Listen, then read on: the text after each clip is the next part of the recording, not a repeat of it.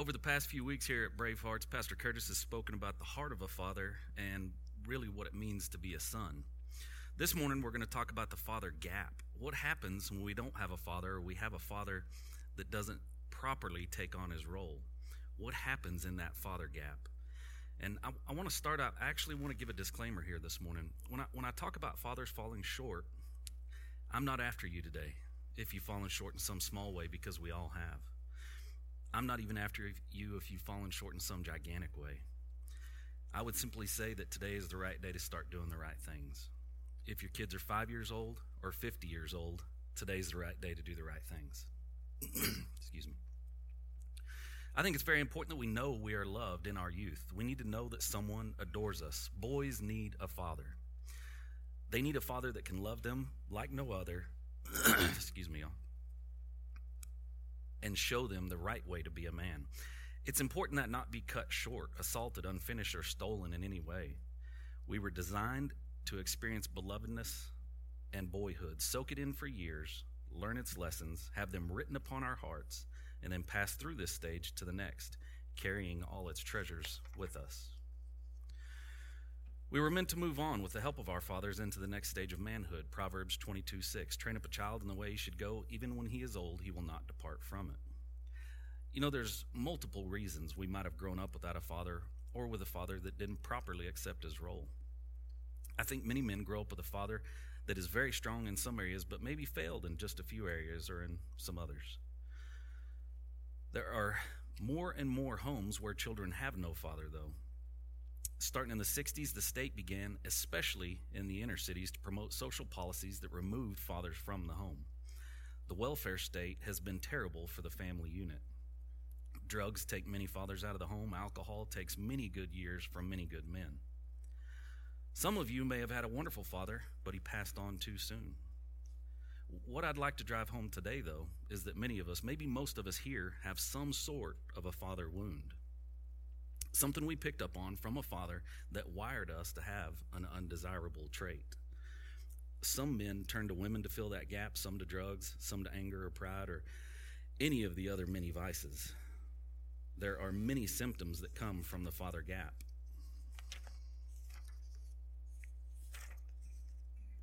Most of these symptoms can be explained with the words pride, anger, lust, addiction, laziness, and lack of desire for growth. One other problem is that some men choose to stay stuck where they are. They choose to continue to blame their past. So a little about my life growing up, my father gap. I was born when my mother was 14. She was actually pregnant at 13. And I didn't have a father. To this day, I don't know his name. The first time I had a father figure was when I was 3 years old. That man was a very angry and violent man. He was very physically and mentally abusive. He was a drug addict and an alcoholic. He grew up seeing the anger of his father, and he simply continued that on through his lineage. At a very young age, I saw him beat our dog to death with an axe handle. That kitchen was covered in blood. It looked like a crime scene. I had my head put through the wall quite a few times and was regularly beaten. Often he'd lock me in my bedroom when my mom wasn't home. At times, I could actually hear him with other women. Once I was locked in the room for so long that I finally had to go to the bathroom so bad that I went on the floor. When he figured that out, I got one of the worst beatings I ever received. When I was in the 5th grade, my mom got up the courage to get away from him. One day during the school day, we moved out of the house while he was gone. That day is really etched in my mind. I can replay almost that whole day through. It was hard work. I was a 5th grader, and I can remember lifting dressers and other heavy household items. But I remember feeling like things would be different now. After that, there were other men in and out of our lives, and I was moved around to live with different people because my mother wasn't always able to take care of me. When I was in high school, my behavior really started to go downhill. And looking back now, I think it had a lot to do with not having a good father figure growing up. I was into all sorts of things that I shouldn't have been. I didn't know how to be a man. I had improper views of how a man should behave. I acted out in violence a lot, and I felt like no one understood me. I believed the entire world was against me, and that I was the only one that would ever do anything for me. From a young age, though, I knew I didn't want to be like that abusive man. I knew I would do better. As I moved into early adulthood, I joined the Marine Corps. I began to realize that I needed better tools to work with. I knew a lot about what I didn't want to be, but I still didn't know much about what I did want to be. That's just a little about me. There's a lot more to my story that we really don't have time to go into, and honestly, we don't need to. I want to move forward to what I consider most important. I think it's great to look back into our past and learn from it. I think it's important to understand why we act and react the ways we do, and I think it's necessary that we heal. But most importantly, I think it's vital that we be a chain breaker. There comes a time as men that we need to shed the skin we grew up in and become what God intended for us to be. We can learn from our past, both the negative and positive parts. And along the way, God has blessed me with a few spiritual fathers through my life, men that have given of their most precious resource, their time. Those spiritual fathers have and continue to teach me things about life that would be very difficult to learn on my own. The thing about a spiritual father is there has to be men willing to take on that role. But you have to be willing to accept that discipleship when God places that spiritual father in your path. Those that have taken on that role in my life as a spiritual father have given of their time to disciple me, and that has really greatly impacted my life. Their obedience to their calling allowed me to be blessed and grown. It's a gift from God for me and them. Don't miss a blessing or a lesson by being too hard-headed to engage in life with good men. Doing life together with good men is one of the greatest blessings we receive. We aren't meant to figure out life on our own. God wants to father us. The truth is, he's been fathering us for a long time. Maybe some of us just haven't noticed it yet or are just beginning to notice it. He wants to father us much more intimately, but we have to be in a mindset to receive it. What that involves is a new way of seeing, a fundamental reorientation of how we look at life and our own personal situation. So how do we get into the mindset where we can receive? First, I think we have to agree that we are unfinished men. We're partial men. In many ways, we may yet be boys inside. Second, we need to turn from our independence and all of the ways we shrink from life or charge into it too quickly. It may be one of the most basic ways we repent, meaning many of us base life on the false belief that God, for the most part, doesn't show up very often. The truth is, that's a faithless direction to follow. I've been there. We must be willing to take the risk to open our hearts to the possibility that God is leading us. Most likely, God is using the very things in which we thought he'd abandoned us in. When we step out in that faith, we open ourselves up to being fathered by God. When we are fathered by God, we can be better fathers to our children or to our spiritual children. We can be better friends, husbands, brothers, and sons. Be in community with other good men. If you study God's kingdom and his word, one thing you begin to notice is that God allows us to steward his kingdom. In Genesis 1:26 through 31, we learn that God created man in his image, and he allowed man to steward his kingdom. We need to be discipled, and we need to disciple others so that we can properly steward what God has placed before us. The world needs Christian men to stand up. So I know we have at least a few long-range shooters in here, and I want to talk just a little bit about long-range shooting. A lot of people have heard of a 6.5 Creedmoor, so I'm going to use it as an example. At 1,000 yards, a 6.5 Creedmoor using a good projectile and moving at an average velocity will drop about 310 inches. Basically, that means that if you're zeroed at 100 yards and you don't make any adjustment, you'd hit about 310 inches below the target at 1,000 yards. Really what you'd see is you'd hit the dirt long before it got there, right? That sounds like a lot of drop, but it's not bad really because we can figure that amount out fairly easily these days and adjust for it. It's easy to adjust for. But here's where it gets interesting to me. At 1,000 yards, if you have a little mild 10 mile per hour breeze, you could be off target by as much as 66 inches to the left or right. Often when you shoot around here, we're lucky to just have that low 10 miles per hour, right? That's not much wind here. You might be asking yourself why I'm explaining that and why can we be so easy? Why does it matter that we could be off by 5.5 feet to the left or right at 1,000 yards? And I'm going to try to explain. It's a topic that comes up in long-range shooting when we discuss wind. Sometimes we ponder on why the projectile or where the projectile is most affected by wind. Some folks say it's most affected right as it leaves the barrel because that small deflection from the wind grows so much bigger by the time you get to 1,000 yards. Others are going to say it's most effective at further distances downrange, but because the projectile has slowed way down. And when it's slowed down, the wind can push it more easily. So what's the answer? In my opinion, they're both right. So we have to learn all of it, right? You have to learn to look out at the land and see if there's an area where there's an updraft that will really alter the flight path. You have to learn to read vegetation and mirage so you can see where the wind changes direction. It's common to have 3 different wind calls before you get to 1,000 yards, meaning the wind is moving in 3 different directions. Have you ever found yourself being pushed in 3 different directions? If we don't choose properly and prioritize our lives, then outside forces will always choose for us. Things will come up that we can't control. But when the choice is ours, we need to prioritize properly. So what's my point in talking about the wind? Like me, some of you may have been pushed off course early on as a young boy. Those weren't things we could change then. As I moved into adulthood, though, I began to cause a lot of my own consequences. I began to push myself off course, just like the land features and switchy wind will push a projectile off course further down path. We often want to blame others or blame the adversary, but the truth is, in my life, most of the things that have been messed up are due to the consequences of my choices, not outside forces. So here are some practical things you can do to strive towards breaking chains. 4 practical points. First, and most importantly, we follow Christ. We want to strive towards holiness. We aren't meant to stay where we are. We need to apply what we learn from God. I think in this room here, most of us would say that we follow Christ, but do we really take up that cross daily? The second point is to seek wisdom. Ask God for wisdom. Read God's word and actively seek out his wisdom. Speak with spiritual fathers in the church. Read good books that teach the skills you need. Join focus groups here at Harvest. If you're dealing with an addiction, show up to our Connection Recovery group. If you need more family skills, sign up for our Blended Families classes and watch for our Ron Deal event coming this fall. If you're watching pornography or living a lustful life, show up at our Connection Conquer class that Buck's leading.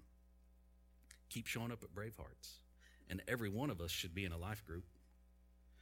Remember that hurt people hurt people. We must heal properly and grow consistently, break chains.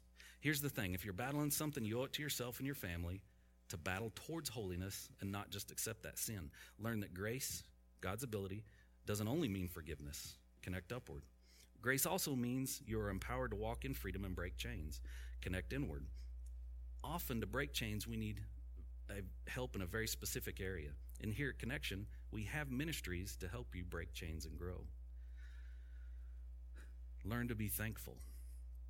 We have plenty of ways here at Connection for you to empty yourself out in service to others so that you can be properly filled with good things with God's word. Connect outward.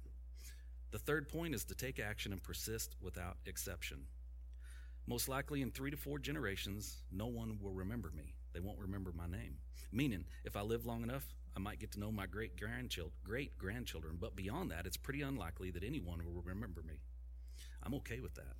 My point is that we should persist without exception, but we have to make sure that our persistence is aimed at the right target. I'm going to continue to lead my family to the Lord, and I know that leading them to the Lord is how I can best affect my family, the upcoming generations. If I can pass along proper discipleship to my children, I don't have to worry about who will or will not remember me or my name. I've heard Pastor Curtis say something to the effect that we don't want to spend all of our time climbing the ladder of success to find out that ladder was leaned against the wrong wall or standing on the wrong foundation. Persist without exception. What's really important in life? Often as men, we like to speak about how we'd die for our wives or our family. It's heroic, it's good. We would certainly do everything possible to protect our families, to include losing our lives if necessary. But to me, that can be the wrong thought if it's our only thought. We need to decide to live for our families, make the everyday sacrifices that will better our families. 1 Corinthians 9:24 through 27. Do you not know that those who run in a race all run, but only one receives the prize? Run in such a way that you may win. Everyone who competes in the games exercises self-control in all things. They do it to receive a perishable wreath, but we an imperishable. Therefore, I run in such a way as not without aim. I box in such a way as not beating the air. But I discipline my body and make it my slave so that, after I preach to others, I myself will not be disqualified. Men, we need to get off the internet, turn off the TV, and put down the toys long enough to put in the work to lead our families to the Lord daily. Last week, Pastor Curtis summed it up in this really great way. Everybody wants to die nobly for a cause, but God wants us to live humbly for his cause. The third point is to be a decided man. Live life on purpose. Make up your mind about what you want to be and how to be that man. Do it. Be decided. You are a man of God. You are a disciple. Decide to be discipled and to disciple those coming up behind you. There is no out, no other answer.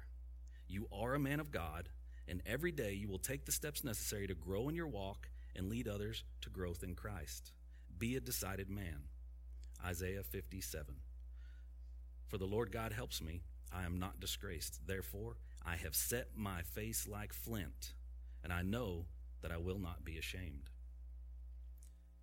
The fourth point is that it's time to forgive. Maybe you need to forgive your father. Maybe you're sitting out there right now thinking that I must not understand if I'm willing to stand up here and tell you to forgive him. There's no way I could understand how your father wronged you if I'm telling you to forgive him. Listen, I'm actually not telling you to forget. I believe in healthy boundaries. I am telling you that you do need to forgive, though. If you don't hear me say anything else today, I hope you hear me say that forgiveness is vital. Maybe you need to spend some time in prayer asking God to show you what you aren't even considering. Maybe there are wounds there that need to be healed from your past, but you haven't asked God to show them to you and help you through them yet. I'm not just talking about you forgiving your father or anyone else, though. I'm talking about you forgiving yourself. You need to dig really deep, speak with the Lord, and forgive yourself. Whatever you have done wrong is in the past, and it's time to forgive yourself and move forwards. Now, that's not easy to do. Our adversary uses a very powerful tool against us when we live in shame. We need to listen to Jesus about who and whose we really are. We need to stop doing the things that bring us shame, and we need to be in good relationship with our brothers in Christ to help us grow. This doesn't mean the consequences will go away, of course. It just means that you need to forgive yourself in the proper ways so that you can begin to walk in freedom as opposed to living in slavery. Seek forgiveness for yourself and for those who have wronged you. Romans 8:15-17. For you have not received a spirit of slavery leading to fear again, but you have received a spirit of adoption as sons, by which we cry out, Abba, Father. The Spirit himself testifies with our spirit that we are children of God, and if children, heirs also, heirs of God and fellow heirs with Christ, if indeed we suffer with him, so that we may also be glorified with him. We'll accomplish nothing on our own, but through Christ we'll grow, and chains can truly be broken. One thing Jesus offers is forgiveness, right? Made available to us through his sacrifice on the cross, the forgiveness that was made available to each of us so that we might come home to the Father. Forgiveness, though, is not the only goal. Coming home to the Father is another. A man who calls himself a Christian, attends church, and only has some hope of heaven when he dies has not received the lion's share of what God intended him to receive through the work of Christ. He's not yet walking through life as a son of God. He'll find himself living still, very much alone, stuck in his journey, wondering why he cannot become the man he longs to be. He has not yet come into sonship. Consider the prodigal son in Luke 15, one of many parables Jesus told to try to get it into our hearts where we stand with the Father and how he feels about us. Yes, the prodigal went AWOL and he ran off to Vegas with a family fortune and blew it all on cheap women and high-stakes poker. And yes, some men have done the same, more or less, and in many cases much more than less. But that's not the point of the parable. The parable is not primarily about the prodigal. It's about the father's heart. But while he was still a long way off, his father saw him and was filled with compassion for him. He ran to his son, threw his arms around him, and kissed him. This is the kind of heavenly father you have. That is how he feels about you. Just a little more about shooting in the wind. Around here, there's always wind, right? And it changes direction and velocity often. Likewise, we'll find out in life that outside forces can easily change directions on us pretty quickly. Our area here seems to produce a lot of excellent long-range shooters. I used to think it was odd that we had so many good shooters in our area. Once when I was at a big match in Oklahoma, we had really heavy winds that switched directions a lot. I heard a few guys that had flown in from the East Coast talking about the wind. They were just in discussion saying that they couldn't make a good wind call. They just weren't used to the wind, and they didn't know how to adjust for it. The guys that shoot in the wind all the time had a real advantage because they were practiced at calling wind.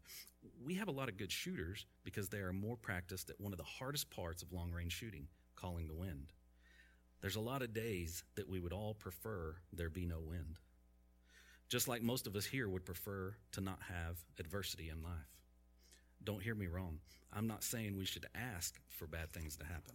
What I am saying is that we don't have to be sorry for the hard parts of our lives. We can learn from them and be better prepared for what lies ahead. We can use that knowledge to help our brothers. We don't have to live in a way that keeps us in our past. We can learn from it and break chains. See, sometimes we have to take a look at the field and collect all the information we can. Then we take a shot. Once we take that shot, we want to watch that shot and see where it lands. Did it miss the target by 2 feet to the left at 1,000 yards? Well, now I know I need to adjust back to the right by those same 2 feet, right? Sometimes life is hard. Sometimes it takes a lot of faith for us to take that shot. Sometimes we need other good men watching out for us. Maybe we didn't see where the shot landed, but our spotter did. Another good man did. And he can give us the correction we need. Sometimes when we were off target, we need another good man to tell us in life. If we don't watch where the shot lands, we can't make a proper correction. We have to live life on purpose. So where is God in my example about the wind? For me, he's the foundation. We have to be in a good shooting position so we're stable to take a long-range shot. If we don't have a good foundation, then understanding the wind and knowing how far the bullet will drop really doesn't matter. For me, to have that foundation in life, I have to be in the Word. I have to be connected to other good men. I have to be willing to allow others to speak into my life, to do life together. Otherwise, the wind really does easily push me off course. When we begin our journey into sonship, by looking backward, what our lives as boys were like, and more important, what they were meant to be. For so much of the way we now approach life as men was set in motion in our youth. Some of it for good, and some not so good. We want to recover what was good and find healing for all that was not. Accept God's grace and grow and disciple others in the church. Be a spiritual father. We may not have all had a good earthly father, but we all have our perfect heavenly Father. We may not have all been the best earthly father so far, but we can accept that we are a son of the Most High God, and once we accept that we are a son, we can begin to be the men we should be. Let's pray. Dear Lord, I thank you for these men being here this morning. Lord, I'd ask you for you to continue to grow us here at Brave Hearts, Lord. Lord, I just thank you for these strong men that are willing to get up a little earlier to learn to be a better disciple to others. Lord, my big ask, the big thing I'd like for us, Lord, is that we be men of action. Lord, I just thank you and I praise you in Jesus' mighty name. Amen.